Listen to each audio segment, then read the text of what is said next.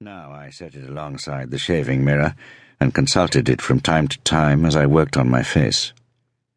Dario sat and watched, a foul-smelling cigarillo dangling like a fuse from his lips. "Still working at the university, are you?" I asked. Despite myself, I was nervous and needed conversation to steady the hand wielding the cut-throat razor.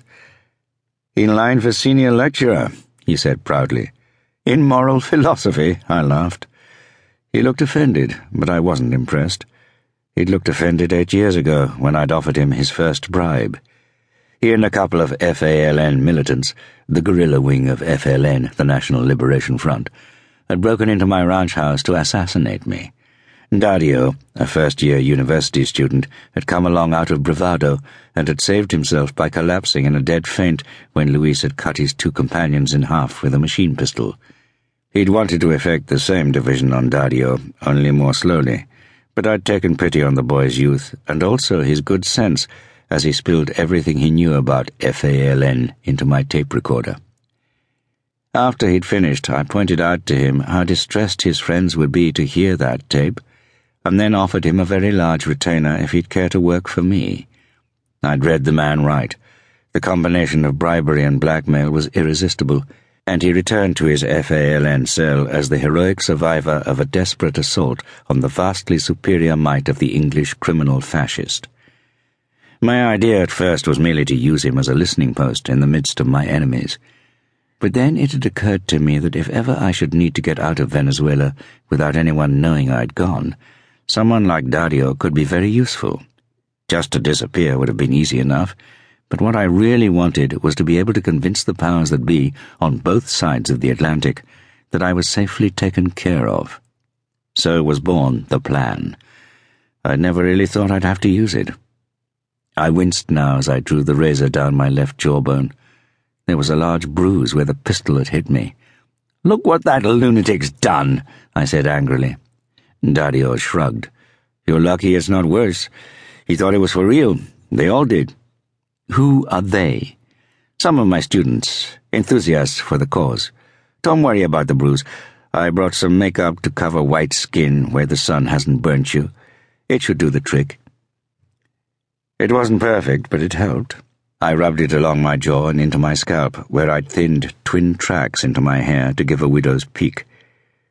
A pair of spectacles finished the job. William Banks stared back at me out of the mirror, bespectacled, balding, with a neatly clipped blonde moustache. I didn't look exactly like the passport photograph, but who the hell does? Dario looked at me critically, nodded his approval, and said, "You'll pass. Senor, about my money, it'll be in your account tomorrow." I glanced at William Banks's Omega Digital. 3 hours, is that right? You'll have things to do. Do them quietly, okay? I'll catch some sleep. He looked at me in disbelief for a moment. How he looked after a moment, I don't know.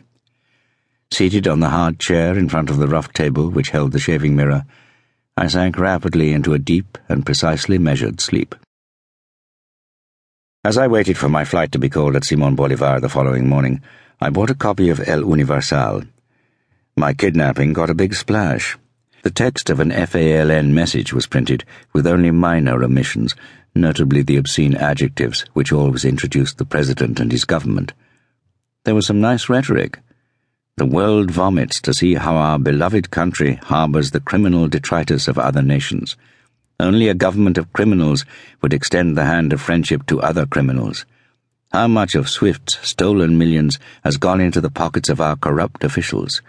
The FLN does not attack the people, nor does it want money belonging to the people. All it wants for the safe release of this evil man is the chance to use his ill-gotten wealth for the true benefit of the people, plus the following legitimate demands."